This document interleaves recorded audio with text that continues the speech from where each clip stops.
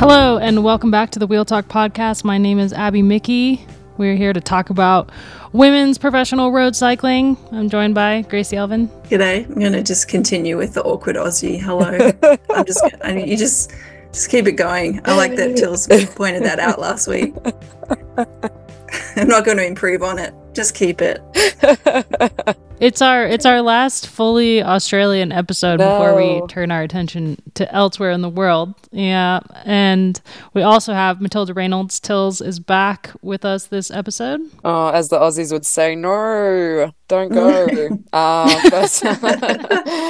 Hi team. Yeah, thanks so much for having me back. It's so nice just to be able to talk women's cycling. So yeah, it's a pleasure. We've got an awesome episode today. We've got to talk about the Deakin University Road Race, Cadell's, as it's more commonly known. It was an awesome race, another surprise winner, and I think that's going to be the bulk of the episode. We're just going to dive in. It was another surprise winner. As we talked about last week, it seems like it's always a surprise winner at this race. And again, this year we had Rosita Reinhout, the 19-year-old on Visma Lease bike, took the win solo, narrowly took the win solo. And yeah, her first win. Like it's her first, it's not even her first World Tour win, it's her first win.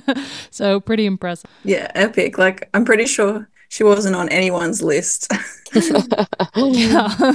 Except her team's list, because apparently they were working for her. Yeah, she's such a sweet kid. I feel like calling her a kid, but I know she's like a wonderful, really strong woman. But she was, I had a bit of time with her on, we had this great sort of opening ceremony or welcome ceremony to the event where they've done it a few years now, but they have, a really good sort of welcome to country. And so I was sort of explaining to the Visma team about the Indigenous culture and where it's at, and just giving them the background of why, we're getting smoked out, which was welcoming to the land. And just a really, really nice, great person, really. She, and even in the only time I saw her during the race really was I was just quite small, but she was trying to get a wheel and I let her have that wheel and she was so grateful. So she's just a very sweet kid. And I think but the way she rode that end and to have the confidence to go and also the maturity to read the end of the race, I think speaks volumes. So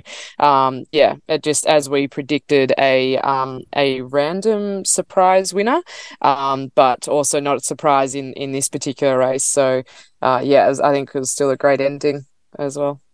Yeah, I loved her post-race interview when she was just so Dutch, and she was like, well, the race, they were coming back and the race was going and I went. Like, it's just like, yeah, obviously that was the choice that I made, was to go.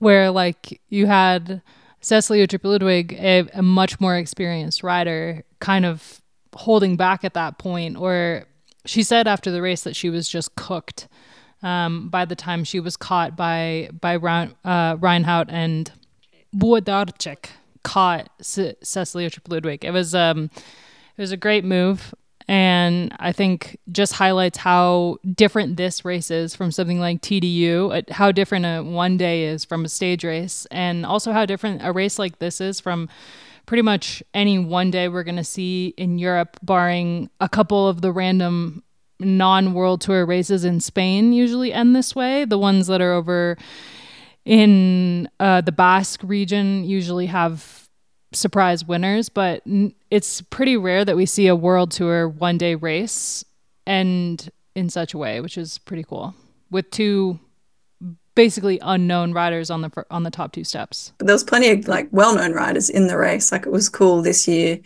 in both Tour Down Under and Cadell's to see probably the best fields ever that we've seen in Australia, like, and depth, I guess, and very international. So yeah, it wasn't an easy bike race to win.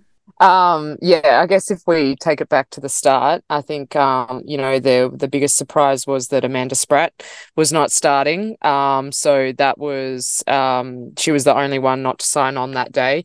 And then we also knew that Loretta Hanson was carrying a little bit of sickness as well. She'd been wearing a mask at the dining table when she was grabbing her food. So I think, as we sort of said last week, we've almost been in this world tour down under bubble for well over 3 weeks now, where we all have our meals together. We're staying in uni accommodation, both in Adelaide, and then similar to we stay at the Deakin University, which is super nice, but and really good food and everything in Geelong as well. But you pretty much see everyone of the whole peloton every day. So I think a lot of sickness had been starting to go around a little bit. And yeah, it was. So you saw Loretta pull out just at kilometre 0, which gave Trek, I think, 3 riders I think they had there. So they needed 4 to start. So she had to start. And so that sort of really changed the dynamic, because it was quite windy on the day. So we were looking, if there were going to be a team that was going to split it up, it was going to be Trek, but they just absolutely had no firepower. FDJ sometimes took demand, but it was actually it was just one of those days where it was like frustratingly hard and easy. So it was like dead roads, cross headwind all the time. Nothing could really get away. One of my teammates in Bridge Lane tried to go up the road, but they just never actually got let off the leash.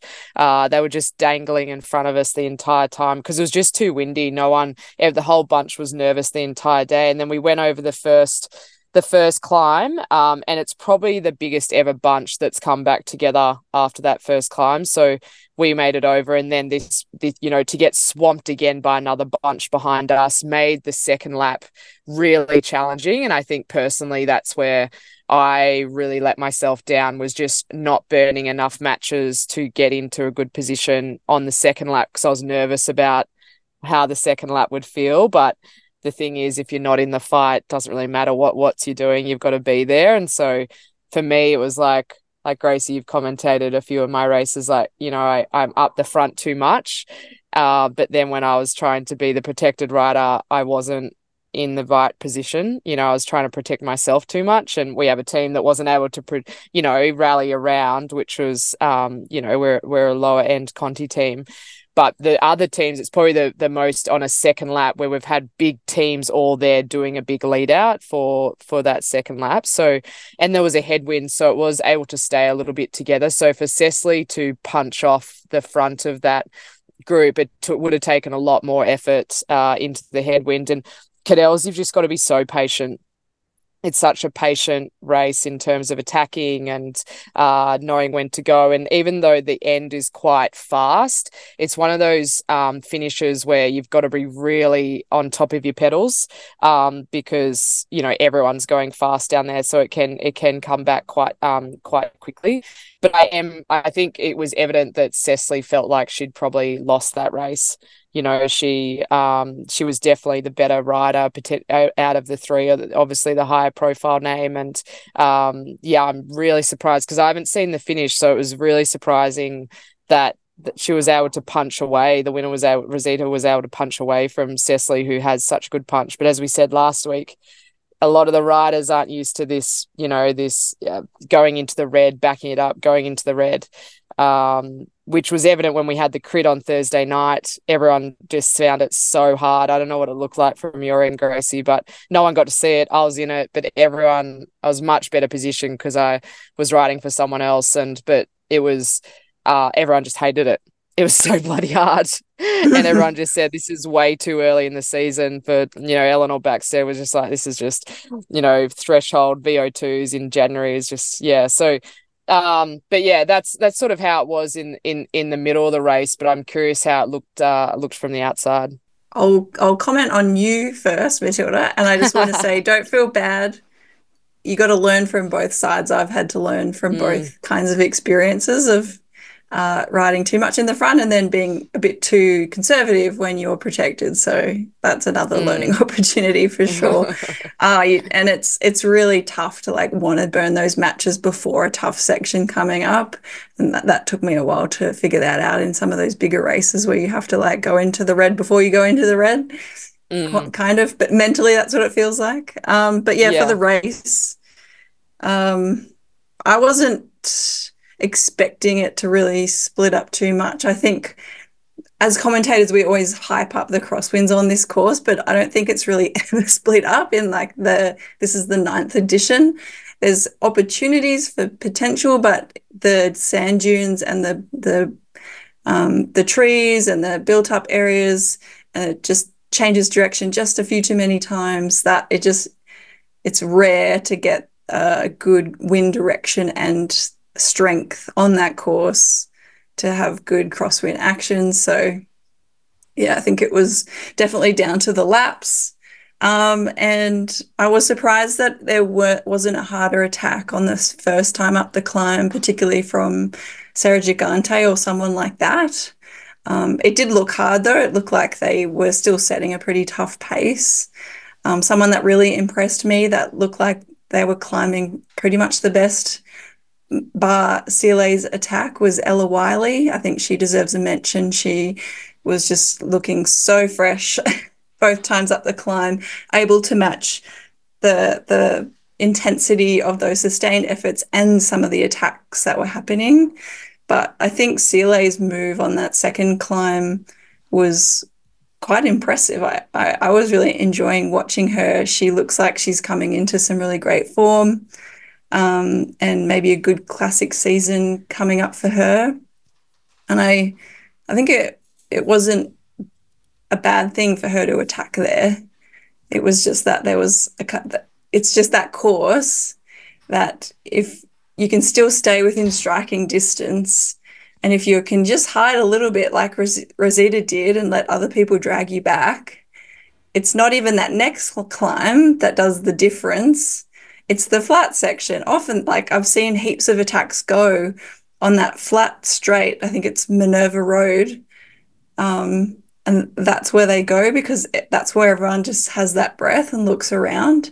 And for a young rider, I can't speak to her mentality, but I love seeing young riders kind of go all in because they don't have that pressure on themselves to be the winner. They just go, wow, this is the opportunity. I got to go. Like, and as you said, it was such a Dutch thing to say in the interview, but like that's pure racing. And sometimes you get the best results from riders like that don't have that pressure of like, oh, but I've got a teammate behind and what should I do? Or like she just raced on instinct and she was able to win. She obviously was having a great day physically, but it's the other favourites that are looking then at each other and they just don't have enough time to get organised as that fast run into the finish. So it was pretty exciting though, that last kilometre. The small chase group behind Sealay and Dominica chasing Rosita, and they were so close on the line.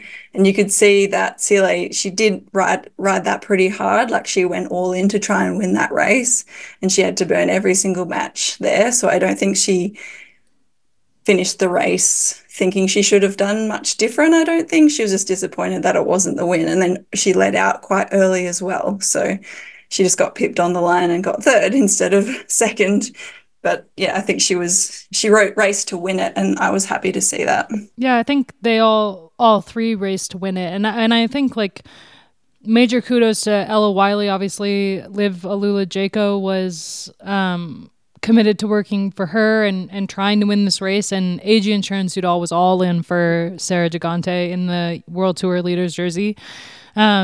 But I think that climb just wasn't long enough for Gigante to make the difference. It's too much of one of those classic style poppy climbs for it to be a climb that she can ride away on like she did on Wollonga. And so it just wasn't going to go her way. And I think if Sealay, watching it, my husband was like, well, Sealay went too early. She should have gone on the shorter climb that comes next.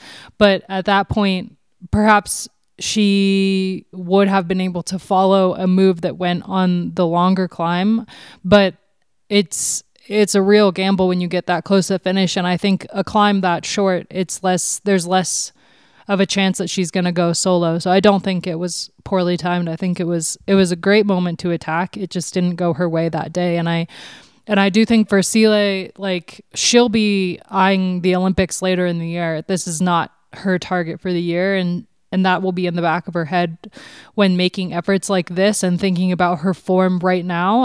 I think that she's in the perfect position right now, form-wise, that she should be in leading into the classic season, with plenty of time to be able to take a break before the Olympics and have those goals on the calendar for her later in the year. If she was riding like out of her mind right now, I would be like, ooh, I don't know. It's a bit early. I agree that the second climb's too short. I can't remember in the men's or the women's race that anyone's really been able to get away properly there. It's after that is the opportunity. I was also wishing that they'd saved Ali Wollaston as the plan B for AG, and I was surprised they didn't. I actually thought they were until she did that really strong pull into the second time up the climb. And I was like, damn, she just like gave everything for Gigante. And, like, I definitely always respect an all-in plan. I like when a team can really commit to one goal, but I just don't think that was the right play for that team that day. Like, as you were saying, Abby, it's just wasn't long enough. It's too punchy. I'd say, it was a good, totally. I agree. I think Ali's isn't loving being in the bunch a lot. So I think track is absolutely on her mind. Kimberly Lacourt for AG Insurance, she came in 9th, and she got absolutely roasted by the Jaco Lula. She like chopped into their lead out on the first on the first lap. But she was looking really good, and I think to be able to try to get, like, that's her first top 10 finish, and still very early to the road scene. She's a mountain biker and from Mauritius and lives in Stellenbosch, so I thought she did really well. I think Ella Wiley's going to be fantastic for the season, as you guys just mentioned. I think they had to work quite hard to keep her forward in the bunch. Georgie Baker, Alex Manley. And I think when we were talking the Olympics, I think seeing just in the bunch what's affecting the peloton as well is not so much the road race, but is a lot of the roadies who are track riders and just what form they're actually in. A lot of them had track camps leading between Tour Down Under and Cadell's, and just how that affected their readiness and I think just freshness as well. So it is going to be difficult for some teams, particularly like Jaco, who have, Amber Pate, Alex Manley, Georgia Baker, who are all extremely, valuable members, being able to balance them both. And it is a lot harder for the Aussie and Kiwi teams to do that compared to the European teams. And, we were really looking, like, my beacon, who we were following and really backing, was Ruby Rose McGannon for the day, and she just I don't think she just wasn't 100%. She went over and sort of got over as well on that second climb, but honestly just stopped with 5k to go. I don't know if she was sick or what happened, but she came through our group sort of thing and just couldn't really keep pedaling. So I think it's a lot of pressure on the Aussies during this period. There's a lot going on for them, trying to balance family time and the best performance. But I think and also I think Jaco put a lot of pressure on themselves to win this, and it just didn't pan out. What I would love is, I wish that our nationals was this weekend.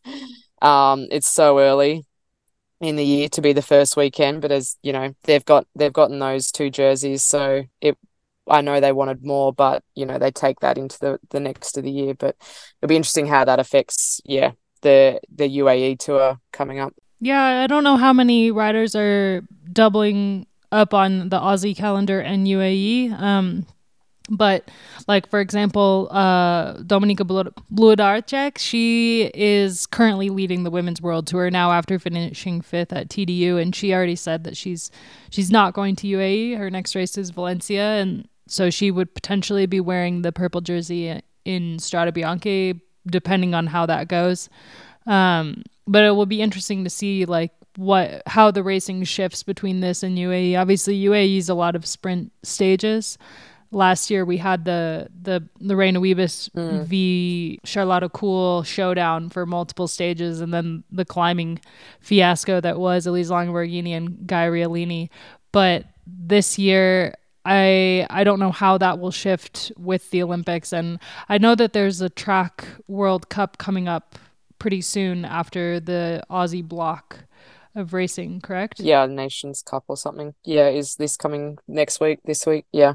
Yep. So that will be interesting to see how that kind of takes those riders out of contention for UAE, even though that would be potentially a better prep race for them being more flat stages. But yeah, I think like for what it did, the Aussie Summer of Cycling this year, I think it was one of the best that I've seen so far, and mostly because the field was elevated so much from TDU being World Tour, more teams coming over for that.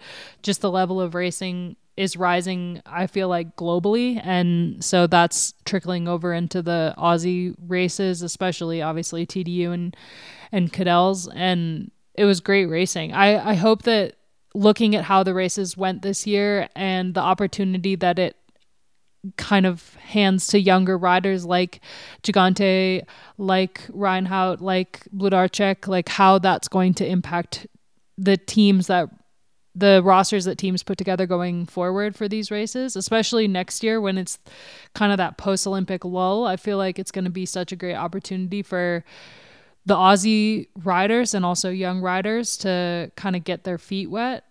Yeah, just a couple of other shout outs I think you put down, obviously, around Ruth Edwards coming in fourth. That would have been a great relief for her, I think. And, you'd have a lot more background than me on that, Abby, what that means to her. But I think it was a great redemption for Grace Brown coming in fifth just after a challenging TDU. Sarah Roy in eighth. And, I found that quite inspiring just because she was in the Australian team and a couple like sort of the two us and the two Conti teams, and so the Oz team gets pretty roughed around, and Roy doesn't take any shit, so seeing her up there and just like I think that's a really good example of just she positioned herself really, really well.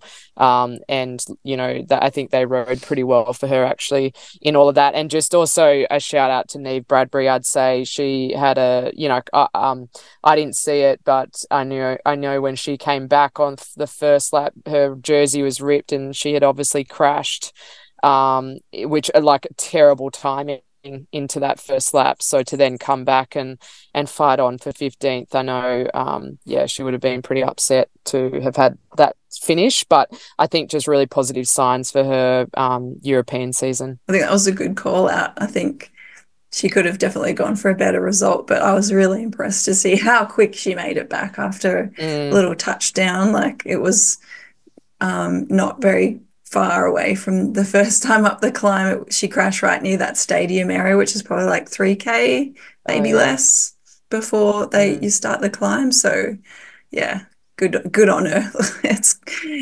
She would have been pretty down after the race, but I think like such good attitude as well. Obviously crashing and getting back up quickly, it has its own problems, but we don't need to go into them today. But she seemed okay, and I think that was really just shows her character, I guess, and obviously her form. How do you guys feel about the Aussie Summer of Cycling in the grand scheme of things? Gracie? Tills? Okay. For me it's a slightly different experience. It's the opportunity and just it's one of the best months of the year. You go into a depression sort of thing when it rolls on after this. So I think the thing is that you've just got to be working so hard. I just finished full-time work, and even with that you just the level you need to be training at, the whole level is rising. So it's just like, yes, you're getting better, but that's only moving you with the peloton as well. So just to sort of stay with the development on it. And I think it's just such great opportunities for, yes, younger riders to come in. Many of them they don't need off season, these kids. They just, they keep going, and for new names. And it's always interesting, the names that come out in January, are they the same names that are happening in July? But I think it's a really good gelling moment for the teams. They've had 3 to 4 weeks together, this sort of core group. And I think for the Aussies, Gracie, it's a hard balance in wanting to do really well and trying to balance the only time you get with all your family and friends as well. But then also people who are going well in sort of January, Feb are going pretty well in the classics as well, it seems, at the moment. So I would just like to circle back to Amanda Spratt. I think she had a very challenging summer and knows that she can't be peaking in January, and, she needs to be peaking later in the year. And I think the death of Melissa Hoskins was extremely challenging for many riders in the peloton this summer.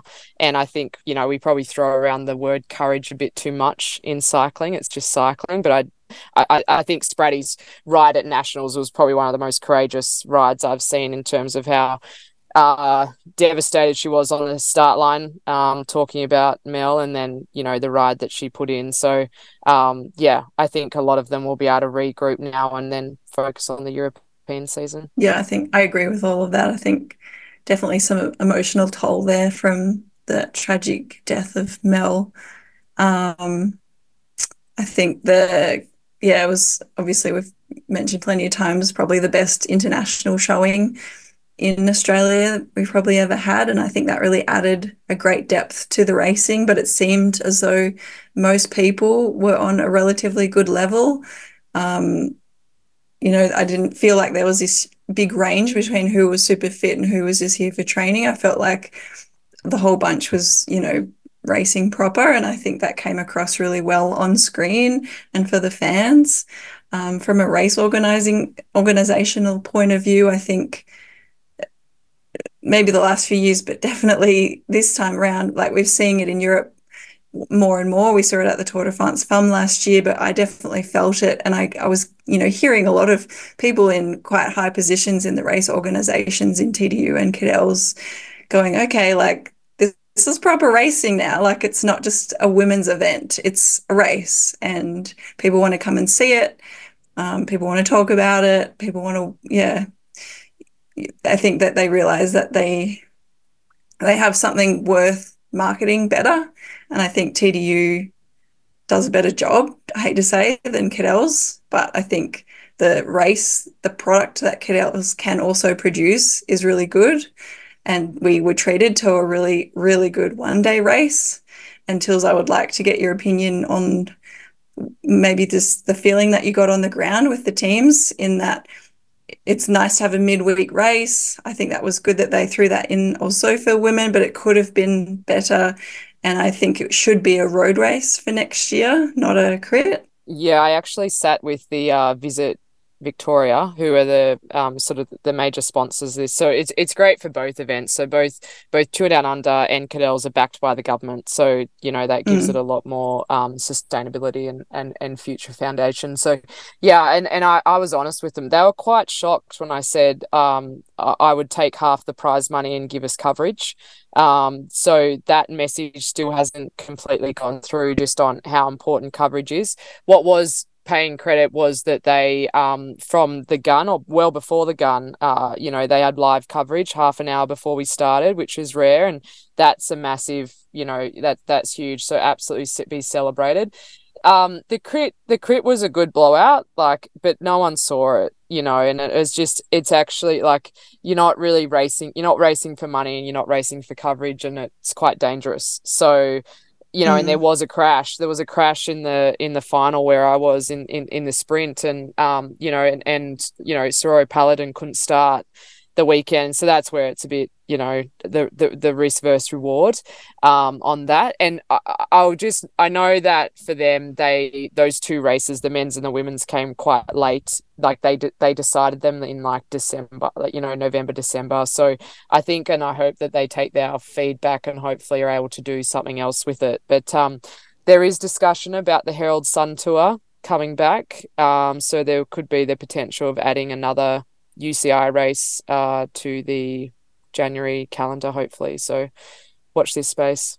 But yeah, one thing I wanted to ask though, because I've gotten to know a lot of the teams and you see them hanging out and all this jazz, is that like, how much does a good vibe add to a result? So I tell you who's got a really good vibe at the moment is obviously EF. Tell you who's got even a better vibe is Corinne Lebecki. And I feel like we're probably going to see the best of Corinne. You know, you can just see her character's just been, it was sort of like suffocated previously and now she's just like out being herself. But the teams that did well had a really good vibe. There wasn't a team that, definitely AG. I think UAE are pretty fairly together. It can be, there's a couple of teams that are a little bit disjointed. You can tell, and there's a few characters that they're not really like, hey, let's all hang out and do TikToks together, which is fine. But I'm curious, how much does a vibe contribute to a good result? Man, it makes all the difference in the world. I feel like you can really tell if you're like at TDU and Cadell's when everyone's eating together in the same room. You can really tell looking at the teams and the tables the night before the race who's going to have a good race tomorrow. If you're looking at all the tables and there's like a quiet table and everyone's like on their phones or not talking to each other, it's like, okay, well, they're not organized together mentally enough to put it together for a race. It makes such a big difference. Like I remember when I was on United Healthcare, we had a rule, no phones at the table. Like you weren't allowed to have your phone at meals.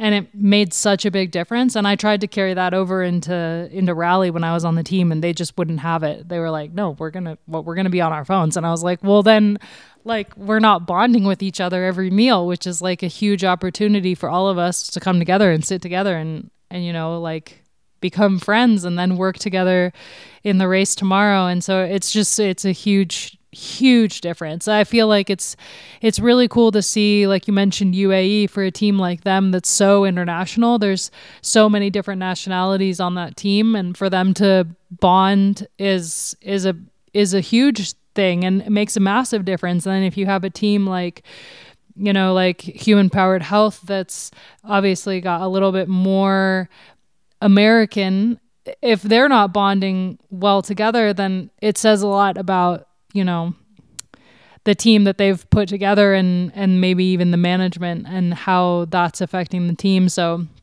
yeah, there's a lot that you can tell. I wasn't surprised that Visma won, like the way that they've been in this past week, and just their togetherness. It's just a group of school children just, you know, hanging out. Yeah, we talked about it last week. Yeah. Well, they're all born in the 2000s. They all get each other. I know. Makes a big difference. Imagine being at the table. You wouldn't know what they were talking about. I'd feel so old. It's terrifying. Poor boss. Oh, yeah. And she's going to sit down at that table and just be like, what's Riz? What is a TikTok? Yeah. Yeah, it makes a huge difference. I would love to be a fly on the wall at the Cadell's. Like Cadell's especially, I feel like has such a unique vibe at the buffet area that I would love to be a fly on the wall. You could really you could tell which teams are walking away from this block of racing like with their work cut out for them. They have a long way to go. And which teams are going into the European season where, you know, the best of the bonding is behind you. You kind of need to have your shit together now before you go into Europe because tensions are going to only rise from this point on. And if you're already on the outs with your team, if your team is already struggling to get along, it doesn't look good for the season at this point. Yeah, I just hope for Trek that, you know, obviously like last year, their biggest issue was running out of riders. And in the first one-day world tour, they ran out of riders. So, they must have broken some mirrors or kicked some puppies or something. I don't know. Yeah, but in saying that, they are one of the most together teams. So, their absence certainly changed the dynamic of the day. But yeah, for any teams and riders listening, no phones at the dinner table. So I'll try to influence it. I like that Yeah. rule. It was the best rule. It was such a good rule. I was so bummed on Rally when they were just like, no. And I was like, but guys, we need to come up with inside jokes. Yeah. This is the moment. I do want to get rid of, just going back to like that purple leaders jersey is just stupid. Like, you just when you're in the race as well, it's like, who the fruit is that? Like, you just constantly don't see anyone. And then the other one is just to remember it's the New Zealand champs this weekend. So, and Ali Wollaston, she said to me she wasn't racing. So, someone else will be wearing that. Ella Wiley is turning up. I'm not sure where Ella Harris is up to. She stayed at home, still struggling from some concussion, I think. I don't think she will be lining up, but yeah, I don't think it'll be a huge field there. But yeah, Ali Wollaston will be back in her AG insurance kit. I only say that because I totally lost her in the crit. I couldn't find her. She wasn't in it. Kiwi crit. I wonder if Neve Fisher-Black is racing. I don't think she's back in I would NZ. love to see her back. Yeah. Shoot. I would love to see her back in that jersey. Yeah. She just... So, yeah. I'm happy to get rid of that leaders jersey. I don't understand it. The men don't have one, do they? They don't have that. No, they don't. They got rid of that like 20 years ago. And I think the only thing I like about it in like right now, this particular moment in time, is Dominika Blodarczyk. She had this awesome quote on the weekend about how, TV was her first World Tour race. And last year she was racing like local races in Poland, which, have a look at her first cycling and you'll see that she's racked up an impressive number of wins already at UCI races. So it's not like she's brand new to the scene, but her first World Tour race was 2 weeks ago and she's in the World Tour leaders jersey now, which I think is a kind of cool story. But yeah, it's just, I think you could just be presented with it. Nobody understands it. It doesn't make sense. Like, it's cool to get it. You don't have to wear it. Yeah, I don't know if you have to wear it. Yeah. I was going to say, especially when like Demi Vollering is leading it and she's wearing that instead of the Dutch national champs jersey at the tour, it's like, come on. Yeah. No, yeah. One thing that came up over our conversations a few times was like, just totally switching gears, and when we're talking about vibes and teams, is we sort of spoke about, Visma's had really big changes, but the other team that's had really big changes, Roland. Israel, previously Israel, Premier Tech. Roland is now just Roland. I saw that they were at a team camp. I'm really curious how they're going to go this year, because they lost some really strong riders from their team, and their recruitment are riders that I don't personally know.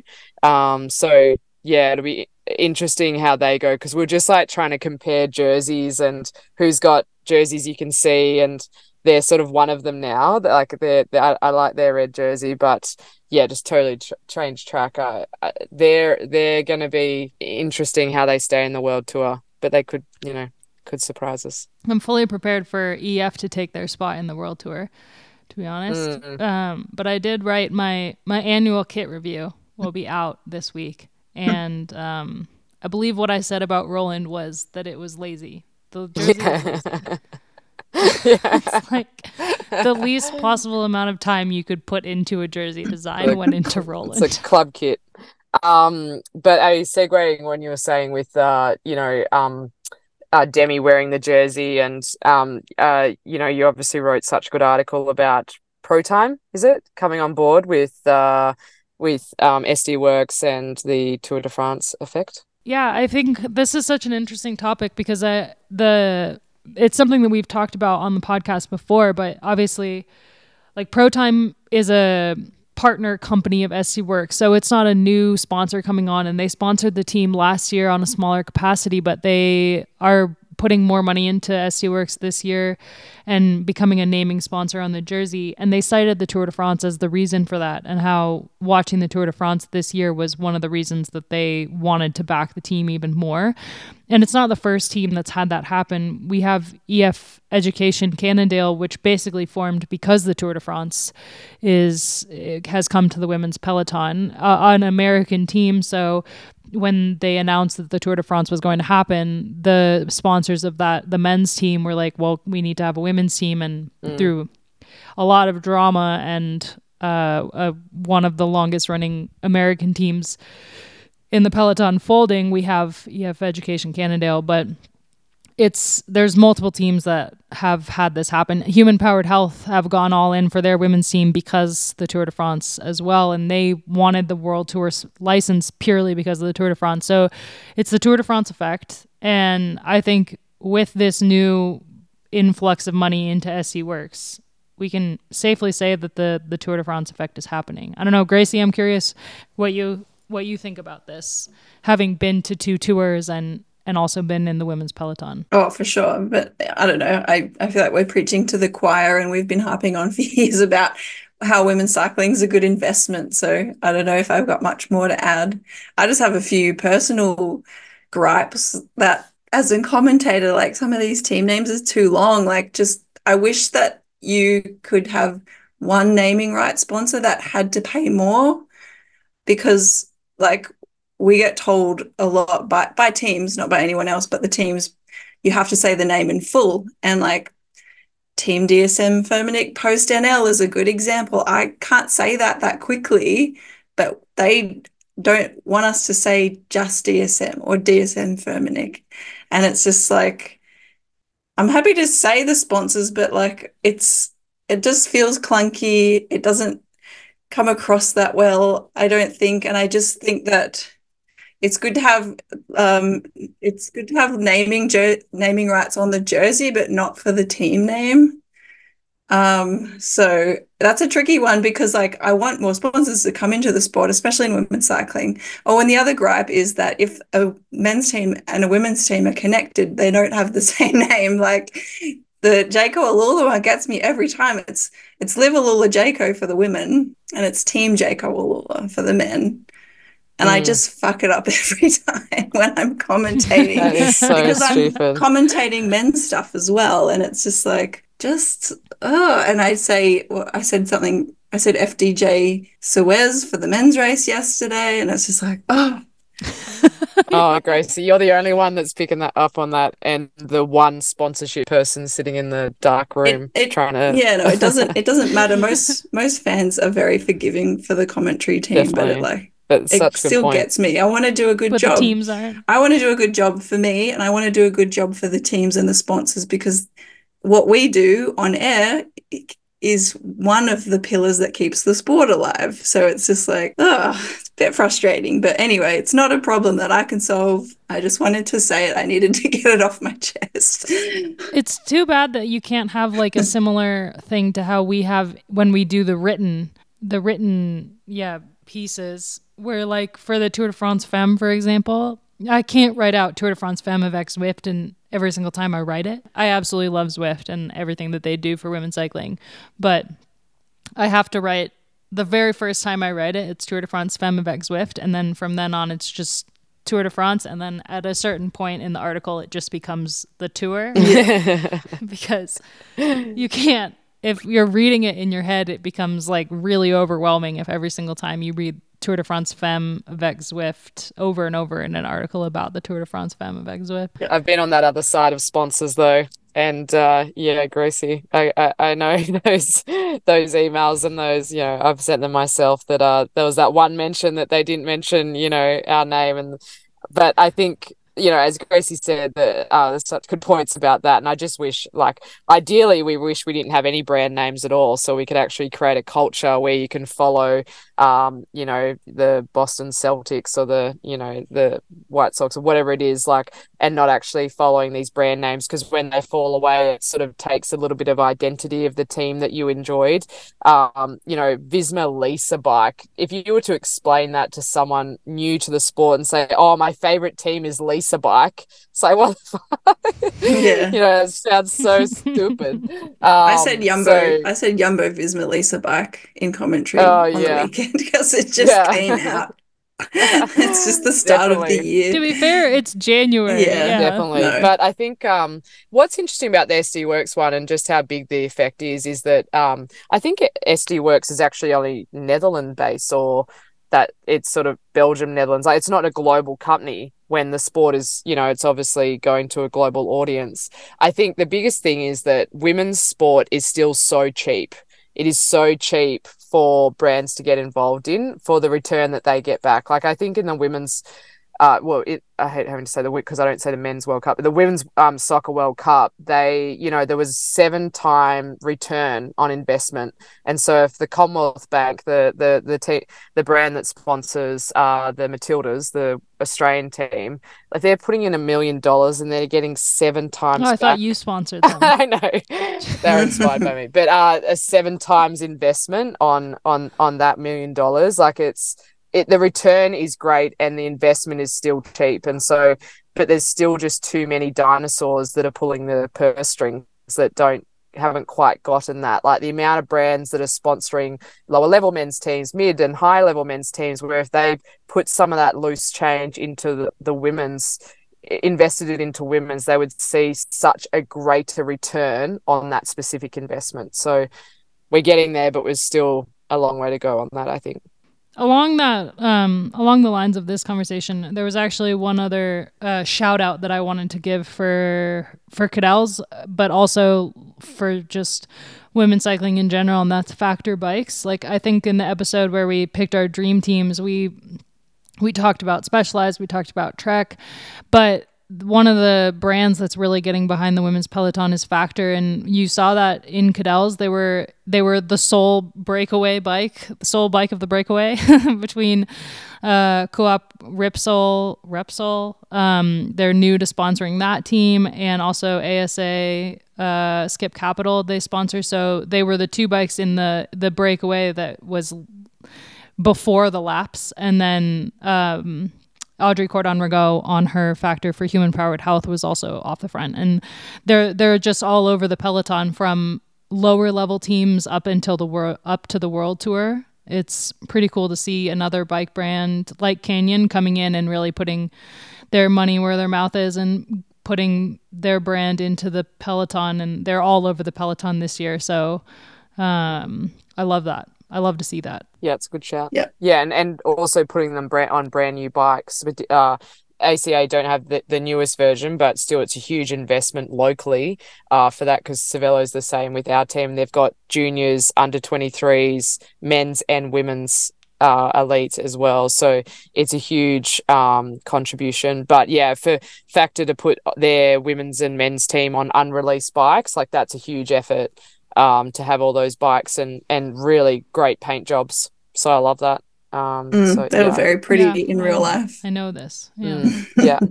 And then the other brand, Abby, I was going to mention this in regards to the Tour de France effect, is that I think it's just a really positive sign. Obviously in the men's side, we're seeing Red Bull take over some of the Bora team. And I think it's been, they only touch sports where they know they can make money.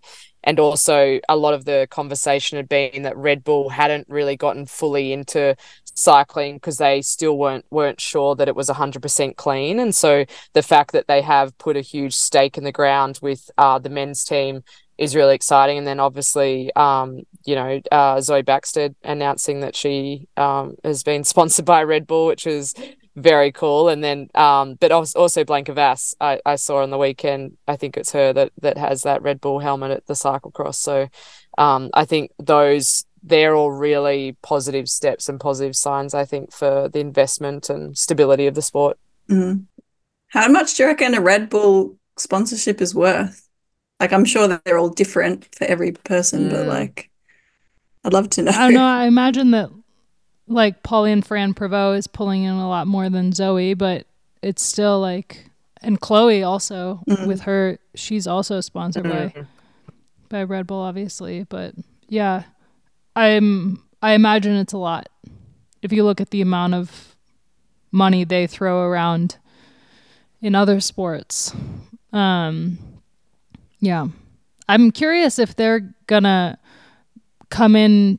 Like, Bora's one of the teams that doesn't have a women's team attached. Yeah, it annoys me because I think they're going to be a really good team, and I don't mind them either. As like I don't love Ineos, I don't think so. Like like Bora's they've got a never good really vibe. supported it. Yeah, exactly. And so minus the bullying accusations that just got thrown around, but they got a few Aussies there, so it must with be a good team. With the Brooks, yeah, it's true. So and great kits. Yeah, I think so. Yeah. Anyway, men's cycling, Donnie what are we and talking Kaylee about? and Ronan don't know what they're talking about. No, I like it too. I think it looks good and it's easy to spot. Yeah, on the fashion segment, they look way better with the yellow helmet. So then it mixes in. Like, as a rider, one request, like, can I just try to find my own rider in the bunch? That's all I want. Like, if you can see your... Yeah, wait. What's with Human Powered Health's white helmets? Because at team camp they had orange helmets, and I am just super disappointed to see them in the races in Australia wearing white helmets. What is this? Maybe I want answers. maybe they had to get some Aussie, what brand are they? Yeah, Sometimes that's a good call. That's a good call, Gracie. Maybe they're not team helmets and they just had to get a bunch last minute here. I don't know. That was my only guess. Okay, well, we'll see. We'll see at Omloop then, I guess. It's coming up. Oh, gosh. I can't wait. Yes. I know. Such a good appetizer, I will say that. It's such a good appetizer.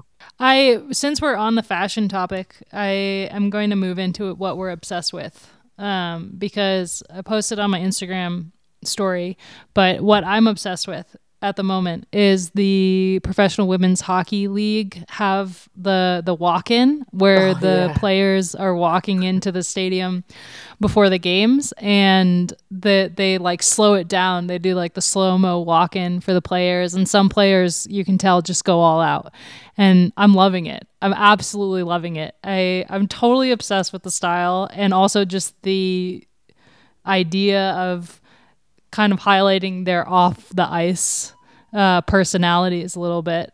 And I was thinking about who would absolutely destroy the walk-in for the women. Obviously, we know Demi Vollering has just impeccable style, and Lotte Kopecky would probably show up in her Loco t-shirts, her own t-shirt brand. But who do you guys think would have a good walk-in? Ooh, that's a good question. I don't think it would happen because like it's in our contracts that you have to wear your ugly tracksuit pretty much everywhere. I'm ignoring that. I'm ignoring that I don't want to see tracksuits. I don't want to see I'm amazed that clothing. hockey players are allowed to do it because I feel like most teams have to wear team kit everywhere.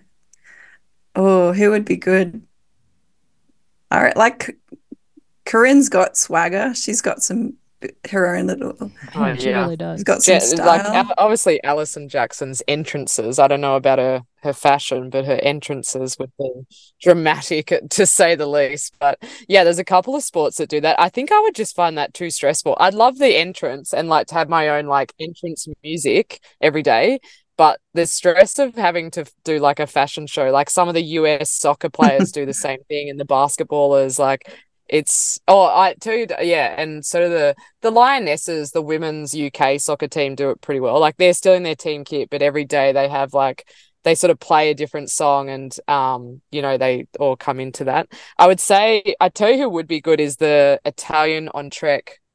Ilaria Sanguinetti. Yes. She would be banging. There was a picture that Brody Chapman posted of her tattoo. Like they're all hugging, and so Ilaria's, or Yaya, as I was corrected by my husband, he was like, who's Ilaria? Her name's Yaya. But she has Olaf, the snowman from Frozen, tattooed on her arm. Like she seems like she's just a lot of fun. Yeah, she's a lot of fun, and like yeah, I tried to play cricket with her, and obviously, yeah, she got over it pretty quickly. But she was way too cool for that.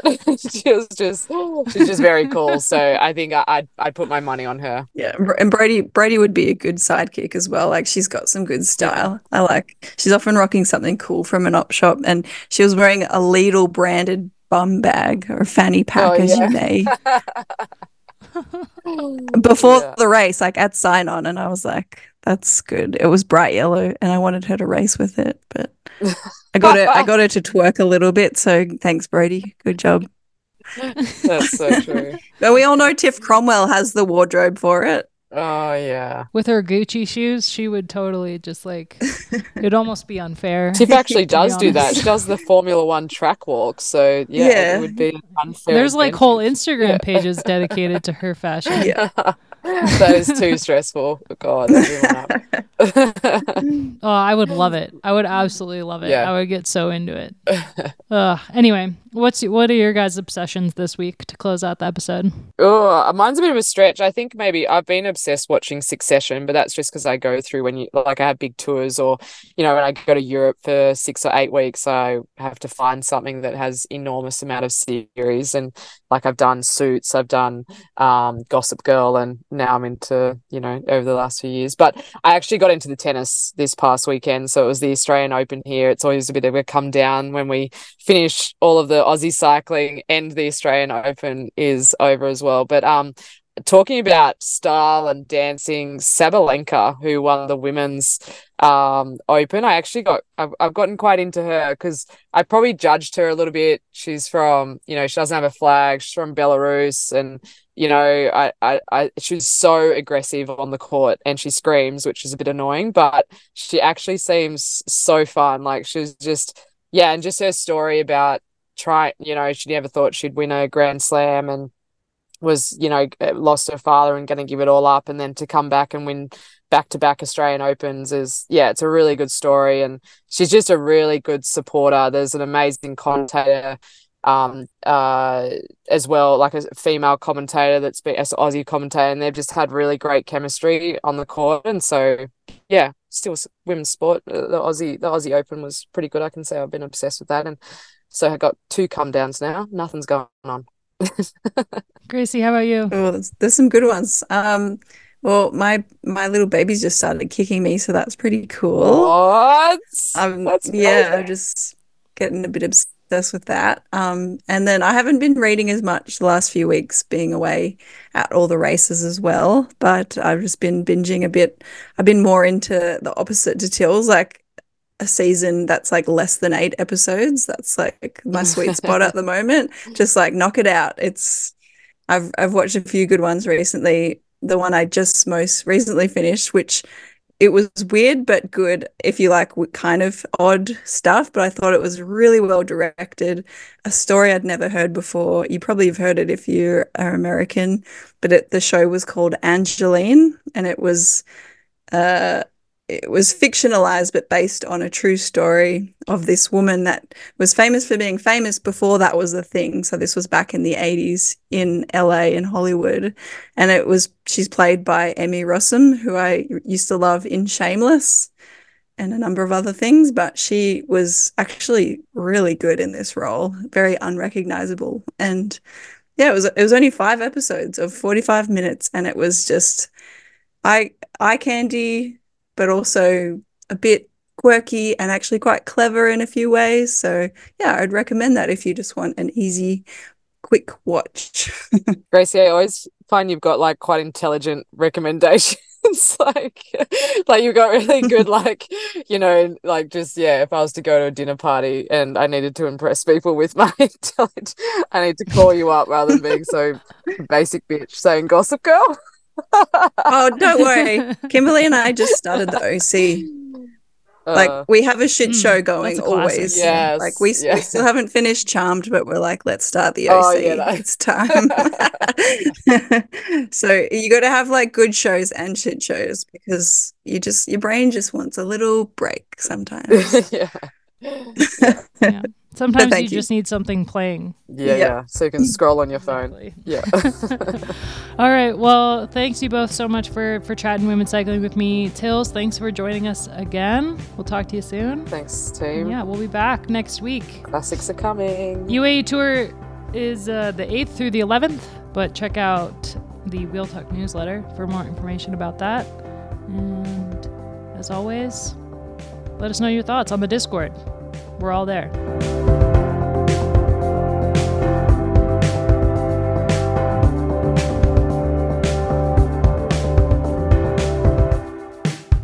Włodarczyk. So it's Dominika Włodarczyk. Włodarczyk.